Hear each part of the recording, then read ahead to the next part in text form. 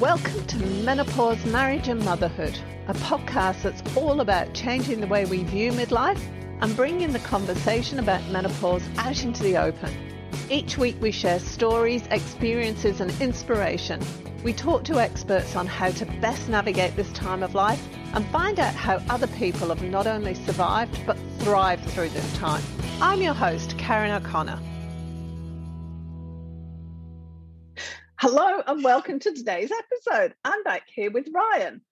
Hi. We were having an off-screen conversation and then, as usual, I went, okay, stop. We need to actually record this and take out the various people's names that we were talking about because I don't want to do that live on air. But it's an interesting conversation. So we started talking about stress responses because I had some news this morning that kind of made me go, oh, I'm really not in the mood. We're talking about women's equality and all sorts of things today. And my head is just not in that game. And so we started talking about stress responses and the conversation got really interesting. So talk to me about, because the thing that surprised me at the start of this conversation was that stress responses is one of the first things that children learn. And you learn it at about age 3. Is that right? You learn it quite early. Yeah, you learn the seeds of how you respond as an adult. So because you refine it over time, but generally speaking, it's in behavioral psychology. A term is arousal, right? Arousal facilitates the function of the dominant response, right? So whenever you are aroused, which in psychology is fight or flight, right? It will make you do what your first response to stress is. And the first response, generally speaking, is made at around that age, really young, toddler kind of age. And you learn it from watching the people around you. And it was interesting because I noted that your dad's response to stress, and I am going to mention him here, apologies, John, but I know he does listen to the podcast. But anyway, your dad's response is to take himself out of the situation. My response, as a complete alternative to your father's, is I have a tantrum. So it's not quite how I'd put it, but yeah, it's fairly accurate. Yeah. And your response is? My response is a combination of the two. I get really grumpy and I disconnect emotionally from people around me. Which I actually think is what I do, because I remember saying to you lot on any number of occasions when one of you had gone too far, just leave me alone for 5 minutes. That's true. That is true. I tend to shout less. In fact, I don't think I shout at all. Sometimes, Joe, you used your shouting voice. And I think that's just my normal voice, but it has a bit of an edge on it. You know what I mean? I don't actually raise the voice. I just have what she refers to as my shouting voice. But in any case, a lot of your stress response, which is very much outward emotional projection to immediate stress, I don't have. And instead I have that disconnect that dad has when he's under stress. Doesn't talk about it, isn't in the same room, leave me alone. I'm going to go for a walk. Dad stuff. And so I learned mine from the two of you. So you got a combination. And then you were saying, once we start to recognize what it is we do, then we can maybe have a plan B to deal with it. Yeah. So, and possibly a more adult response as opposed to a 3-year-old response. I haven't got to that bit yet personally, but anyway. Being aware is the first step. As soon as you learn this stuff, the first thing you ask is, what's my response to stress? So I became very aware that I got really grumpy. And then you hear through the past, you're like, oh yeah, everyone always told me I was really grumpy, which is because that's that emotional disconnect. Grumpy just means emotionally disconnected and angry. That's just what grumpy is. But I also think it's pretty good because grumpy is a word that implies that it's harmless. There's a little bit of a snip there, but ultimately a grumpy person isn't the same as an angry person, which is, as responses to stress go, not bad. You can always be better. And as soon as I discovered that that's what I do, I decided to try to change that. And I was saying before, I think it's very reasonable. Right? I think my response is very reasonable because now when I'm grumpy, I turn to Joe, poor lovely Joe, who doesn't deserve this. And I say, Joe, I'm very stressed out right now. I need some space. I appreciate you trying to help, but I just need you to leave me alone for a while. which is absolutely true and very fair. And I can completely understand her immediately thinking, he hates me, something's wrong, we're going to get divorced. Which, to me is just me saying the truth in an albeit grumpy tone. Because if there's also something that I've learned from not just philosophy, but also acting, trying to pretend that you don't have emotions always leads to pain in the long run. You have to feel them. You have to allow yourself to feel them.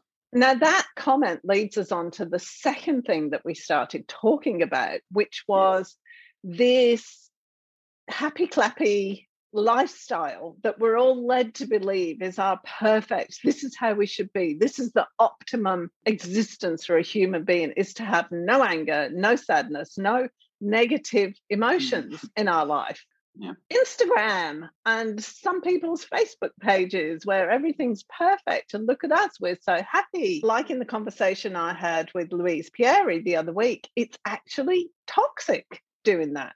It's a really inhibiting and it's almost a self-harming way to be.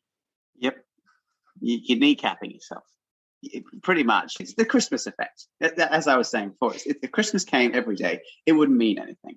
And I have a personal theory that I call the paper, which is that because we're machines, we're animals, we're designed to feel certain things.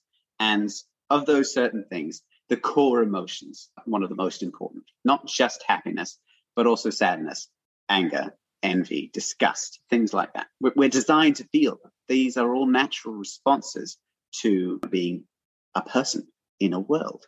And aiming to only feel happiness all the time, I think will eventually not only numb you to that, but really limit your ability to feel anything at all. So the paper cut theory, this is my personal theory, and I think it makes a lot of sense. And it's built on like several other things as well. It's not entirely baseless. When a baby is born, I've already told Mum this, but for you, the viewer, when a baby is born and it comes out of the womb and let's say on its way out, gets a paper cut, one of the nurses is waving around an envelope, which is something that happens in labor, I'm sure. And the baby gets a paper cut and in that moment experiences pain.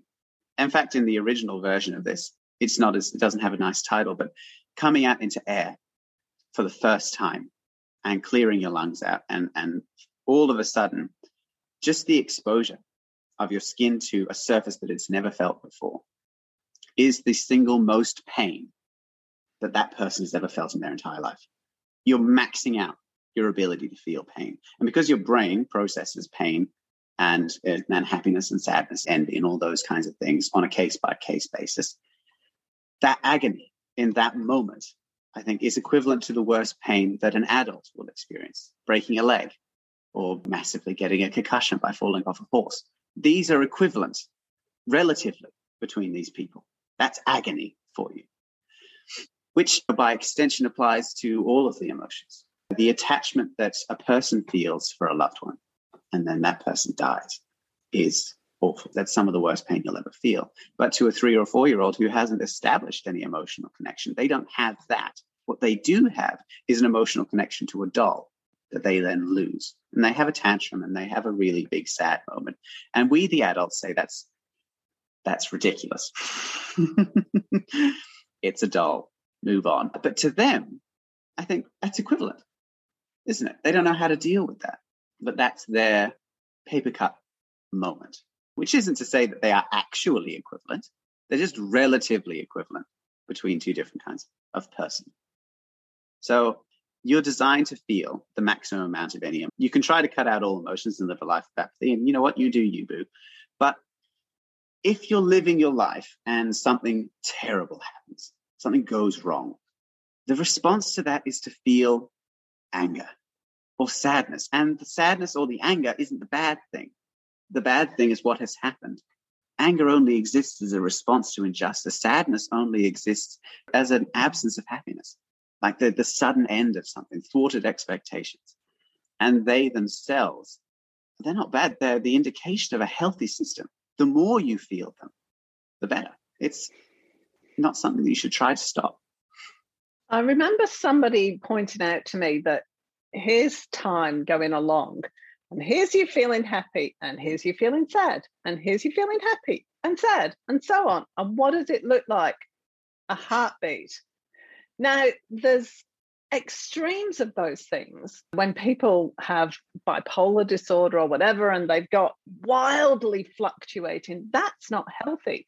But we are designed to do that. I remember a few years ago, I wrote a post about wanting to move house and enjoying change. And if my life was getting a bit boring, I'd create some drama in it, which you might know about that. And this psychologist from the States put this big, long comment on my post, prescribed me with having ADHD and told me to go to the doctor and ask for these specific medications because it would even out my life. And my response to that was, but then I'd be dead.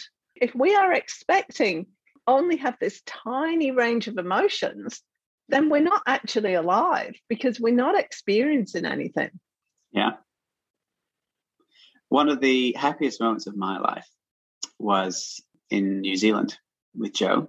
And anyone who's heard the New Zealand story, I apologize because it is a solid 40 minutes long and uses a lot of hand gestures. But the crux of it is that we were caught in a landslide in the mountain. Took 8 hours to fall down the mountain and then were stranded on a rock and got hypothermia, then were rescued by the Coast Guard. Right? That's the short version. So many other things went wrong. I think if you can possibly imagine everything that went wrong and then multiply that by 2, that's how many things went wrong. It went so wrong that when we got brought back to town and we got off the boat to walk back into town, we turned the wrong way.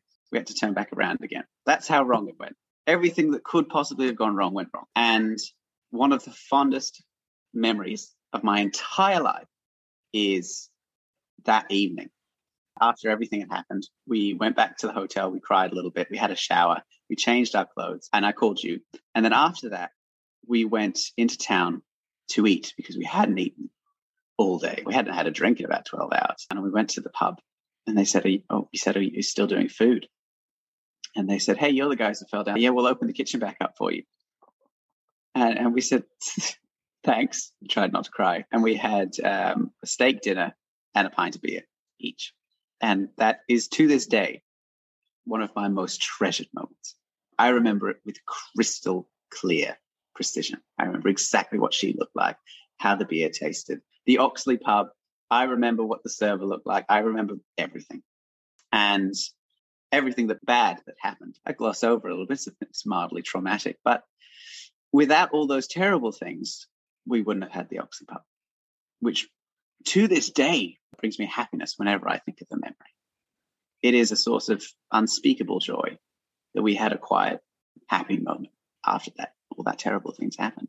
And I think that that's the point, isn't it? It's really. It is. And going back to the stress response, what was your stress response to food? I know what Joe's stress response was, and I would have blamed you as well because it was your fault.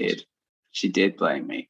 Fight or flight is a great way to sum up most people's response to stress because it's a very easy grouping of toward or away, right? Do you go towards it or do you go away from it? Another thing that I've noticed, this is just my personal noticing, is that when you're in a group of people and someone is already fulfilling a certain emotional function, you don't have to. So if you're involved in, for instance, a production and one person is stressing the heck out of selling tickets, like they're like, oh no, I don't know whether we can sell all the tickets, blah, blah, blah, blah, blah. Your response is, it'll be all right. Everything's fine. As long as they stay stressed, you're good. So Joe got the real estate on being angry very early. She spent a solid 6 hours swearing. And by goodness, she knows a lot of swear words. She swore at trees. She swore at birds. She swore at the rocks. She swore at the gods. Not just one god, by the way. She cycled through religions. She hated everything and everyone. And in all of that time, she never once hated me, which I will point out. Because, and I know the moment that you're thinking of, we got back down onto the rock and we were sitting on the rock and I said, because my response, because she was angry, was just plain old give up.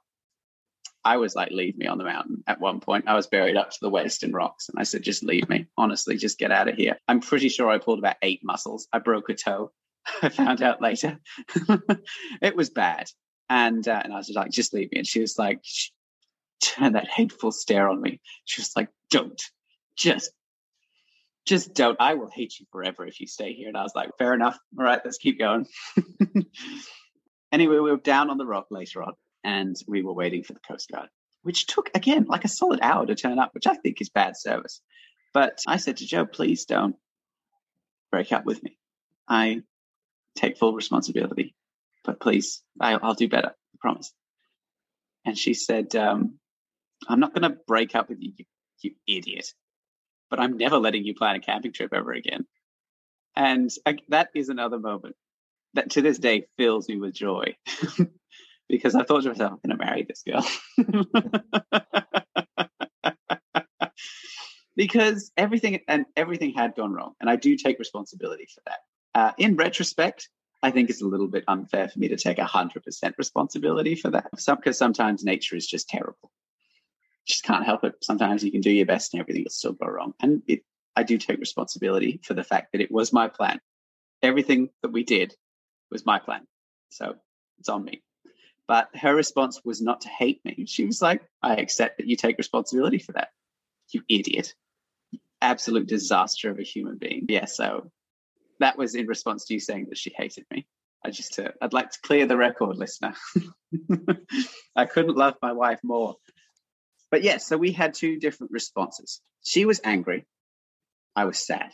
That's a really interesting observation. So is there in a group of people responding to a situation, is there a certain number of emotions that need to be shown? And is it like, I don't know. I'm just trying to go in, okay, question. How does this work? Question. I don't know. I would suspect that the larger the group goes, the more people specialize in specific emotions. So for instance, if you've got a group of 6, you're not going to go around and feel happiness, sadness, disgust, envy, that kind of stuff.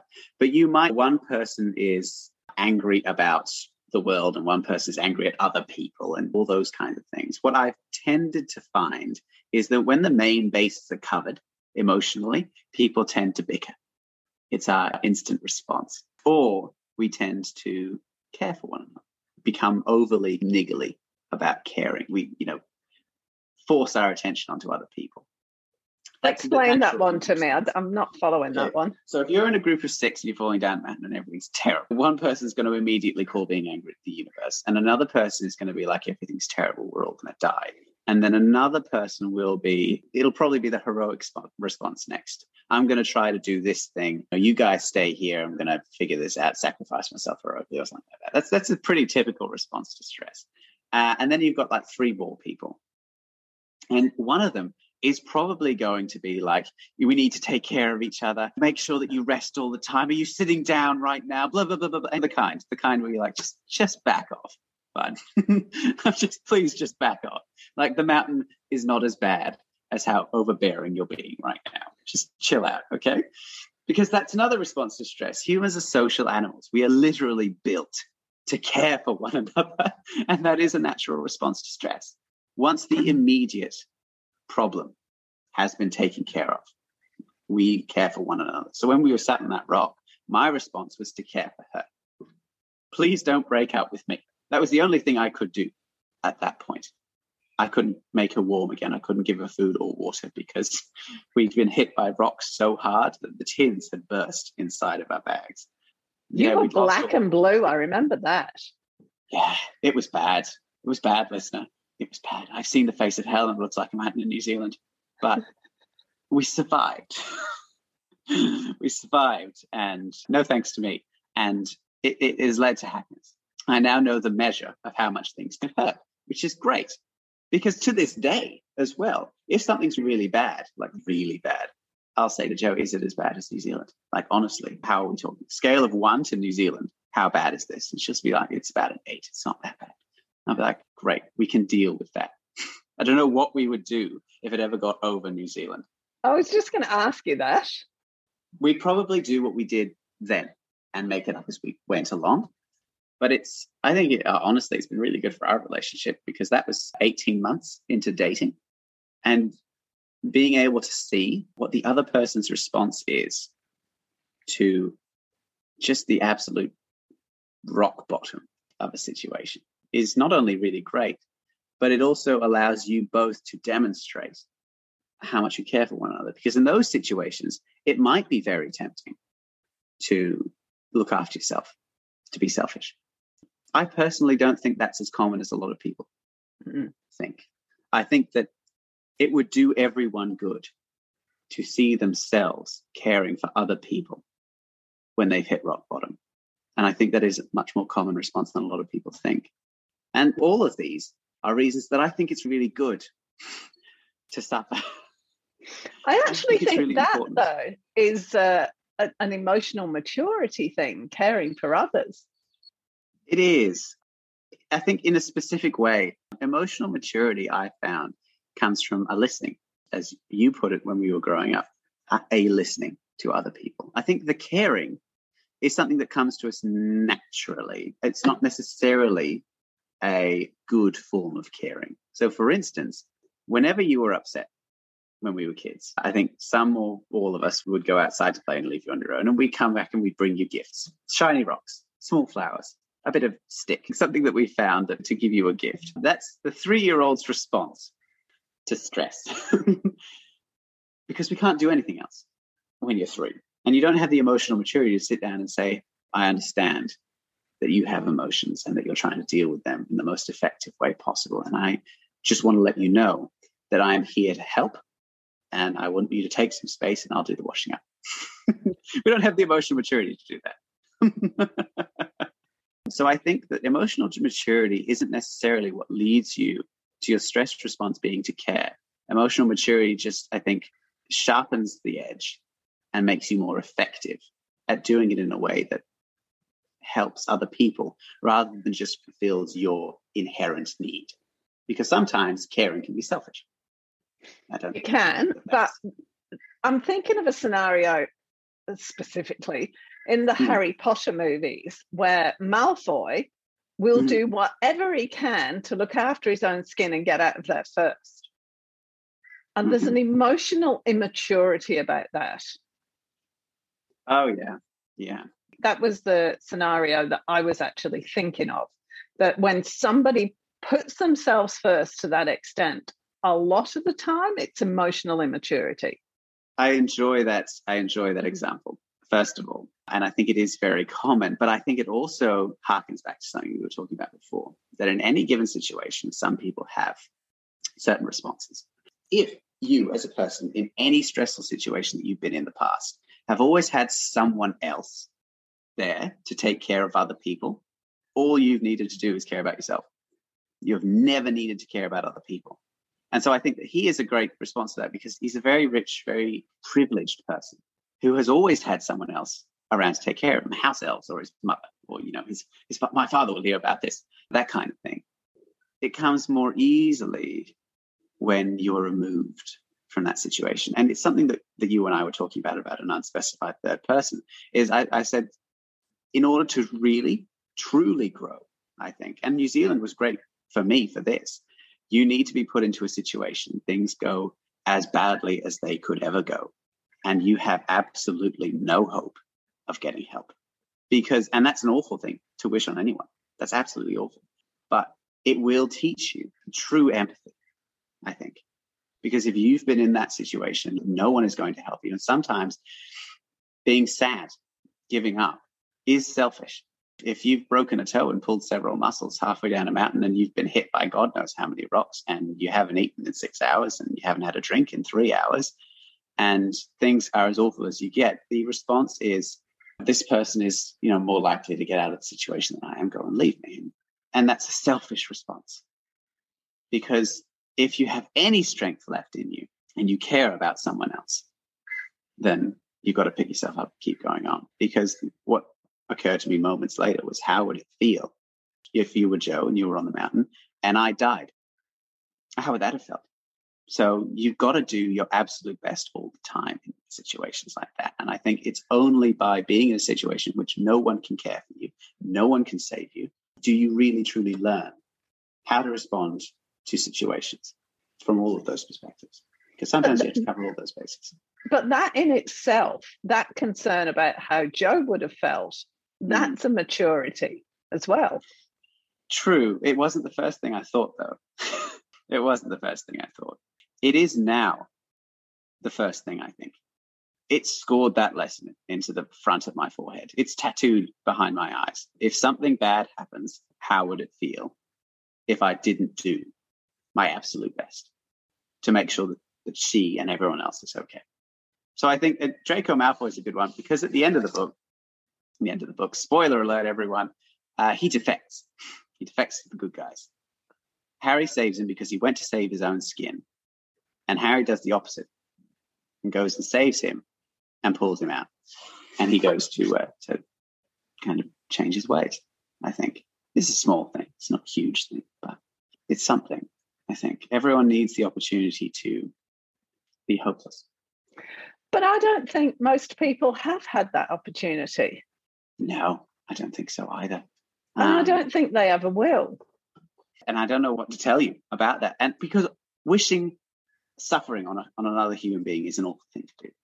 No, you don't want anyone to have to suffer more than they absolutely should, especially because, as we've seen in the last 2 years, sometimes suffering will just hit you and there's nothing that you can do about it. And sometimes you can do your absolute best in a given situation. You can try to account for every variable. You can think that you are on top of everything, and absolutely everything can go wrong. I know that. Everyone should learn that lesson, I think. There is no certainty in the world. But you're right. We are so sheltered that it has stunted our ability to be hopeless, to have a hopeless situation and have to make it out, make your own emotion. Because I think that's the paper cut, isn't it? That situation, that measurement of absolute hopelessness will be your measure for the rest of your life. This is how bad things can get, and this is what I have to do. And if we don't have that, what happens? I also think that we will become a little bit immune to it as well, the further in the distant past that it gets. Yes, you need inoculations. I agree. I think that's, I don't know, it's not quite landing for me. I get what you're saying, but it's also not quite landing for me, and I can't quite put my finger on why. I agree. I think it's because it's not the full story, is it? It's just, that's one example of, because let's bring it back to the fact that we have to experience the full range of human emotion, right? And I think that having something bad is a good kind of measure of that. But like I was saying to you in the first unrecorded version of this conversation, if you don't have something really bad happen to you, for instance, if you don't fall down a mountain because your boyfriend at the time misjudged the weather conditions and decided to bring you both bushbashing on the New Zealand mountainside, if you don't have that outlet for your anger and you go to the shops and you've not been angry for a week at all, and someone cuts in line in front of you, that's gonna rouse your anger. You're gonna get really angry about that. It's a really petty thing to get angry about, but you will get angry. And the anger itself isn't the bad thing, but it does exist as a response to that. And I think that's one of the reasons that I personally try to live a life in which a lot of things can go wrong, because it is far better to experience those negative emotions in something that deserves them. Because I think we all have to experience those emotions. And it's better to do it in a situation that warrants them. And doing that in that way is much better, philosophically, ethically, and whatnot, than living a life in which you try to aim for apathy. Because I think that is what a lot of people recognize. If you live a life in which you work a 9-to-5 job, every day is the same. You go to the shops, someone cuts in line, and you get really angry, like unwarrantedly angry. You scream at a little old lady who didn't see you. This isn't based on a real example. And you realize that's a horrible thing to do to a little old lady. And that's unwarranted. So the logical thing to do then is to just control that anger. Just get rid of it. Just don't feel angry, right? Which is, fairly logical. You can use logic to justify literally anything, but that's a fairly logical outcome. But I think that's going in the wrong direction. You're designed to feel all of these emotions, and you're designed to feel them at magnitude. We're emotion machines. Like literally. Muscles aren't just made for movement, they're made for emotion. Gestures are something that exists throughout language. Every human being can communicate what they are feeling based purely on the expression on your face. We are so good at it that whole sciences have cropped up on micro expressions. We can detect emotion and transmit it at incredible frequencies. And trying to stop that from happening, I think, is the death of humanity in a person, which is why I think the New Zealand thing is my example. That's the most terrible thing that I've ever had happen to me. It's not the only terrible thing. I was homeless for a while. I am an actor. That's enough for you right there. That's enough suffering in that package. But when bad things happen, if our response to every stress so far has been to, I don't feel anger, it's fine, I'm not going to scream at this little old lady, I'm just going to bottle it down. And then something really bad happens, your first knee-jerk reaction, arousal facilitates the function of the dominant response, is going to be to push that down. And if it's really bad, if someone's died, if you've lost everything, that's when bad things start to happen. I think really bad things. Apathy itself is bad enough. Yeah, I think one of the places where we are going to have to wrap up in a minute because we've been talking for a long time, as usual. Yeah. But one of the places where, or one of the things that's not sitting comfortably with me is that your experience in New Zealand was a massive single event that went hideously wrong and left you scarred and bruised and broken and emotionally and physically. That doesn't happen for a lot of people. No. Through no fault of their own. No, it doesn't happen. Yeah. It was a fluke. It was a fluke. I acknowledge that. A terrible fluke that I take 100% responsibility for. Sorry, my point is, the New Zealand is the New Zealand for me. But everyone has their own New Zealand. Do you know what I mean? Everyone has a moment in which things go as terribly wrong as they possibly could, from their perspective. And for me, that was rock bottom. I could have died. I stared into death's face for about 6 hours, which is an awful thing to happen, but definitely totally changed my emotional response to almost everything. But if someone else's New Zealand is crashing a car into a house, dinging a car, it's not even a proper crash, or getting really drunk and waking up in an alleyway in the morning, or something trivial. In comparison, it might not be trivial to them, and I apologize to anyone whose life experiences has had rock bottom be something like that. But that will inform them differently. They haven't, if that's their measure of how bad things can get, then it's going to skew the importance of everything else. I'm still finding that really judgmental. Sorry. Because it's a comparison. And it is, yeah, it is. So I'm thinking, because there could be things, it could be losing your job, or one of the worst times of my life was when we first moved to Australia. I hated it with a passion. Your nana was the same. She hated it as well.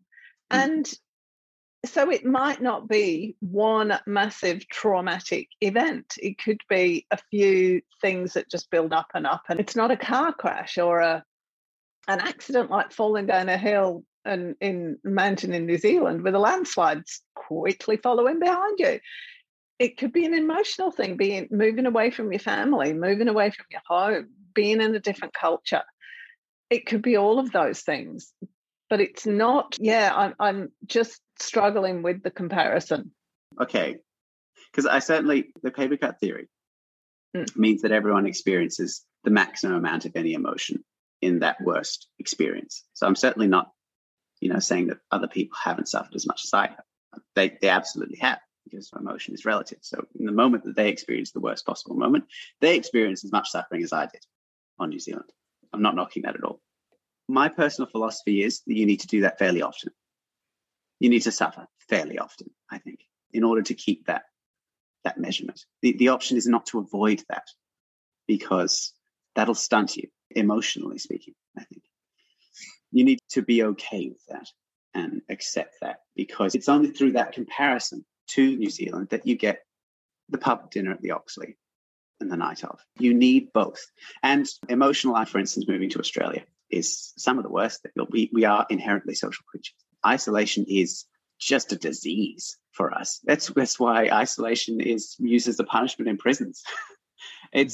It's considered a breach of human rights by the UN. We can't be kept in isolation. And so that's why that's so terribly traumatic. It really is. Emotional isolation is awful. And so I'm not knocking that. Not at all. That's awful. I'm saying that the response to that a lot of the time is to avoid that. And I think that's the wrong reaction. We have to head towards it. The only option is two things. Firstly, to learn how to deal with that emotionally so that the next time it happens, you're okay. So for us, is it as bad as New Zealand? Sometimes it has put us in a worse financial or emotional state than New Zealand did. But New Zealand was bad because we'd never experienced it before. We had no idea how to deal with that. And so when we say, is it as bad as New Zealand? Are we so completely and terribly hopeless as we were then? No. We're more complete people. I think we have a more complete understanding of how to respond to situations. We've grown, which leads me to the second thing that you need from these experiences, which is just to make sure you never do them again. Not that specific one. Because sometimes, as we were saying, bad things will happen. You cannot avoid it. I would put, honestly, being in lockdown during COVID high up on my list of traumas. That was awful. And like you're saying, it wasn't just one thing. That was a solid 9 months of emotional isolation from the rest of the world. It's pretty traumatic, honestly. It's up there with being homeless. But the instinct and a lot of people's recommendation, I think, is to avoid that, to avoid those traumatic things. And I think that's dangerous. I think that's very dangerous. You have to experience them. You have to suffer. And you have to be okay with suffering, which is also a Harry Potter thing. You're going to suffer, but you're going to be happy about it. It's true, isn't it? And you do. I think you do. Or not look on it as not make it wrong. It's just not make it wrong. Yeah. Yeah. You are built to experience the full range of human emotion. A lot of us, because of the world that we live in, live lives of just apathy. Office jobs will do that to you. I completely understand. And you don't want to scream at the little old lady in Coles. But if you haven't experienced any real emotions because you work in a 9-to-5 job, that is going to be your only emotional outlet. And the people who say that the response to that is just to not try to feel anger, no, find something to get angry about. People use sports, people use dance, people use reality television programs. You have to feel the full range of human emotion. Better to feel it with other real people rather than television programs. That's just my personal kind of thing. I think we should share those things. That is the point I was trying to make. And on that note, thank you so much. Very welcome. It was a bit of a ramble, but I think we got there in the end. We got there in the end. Thanks.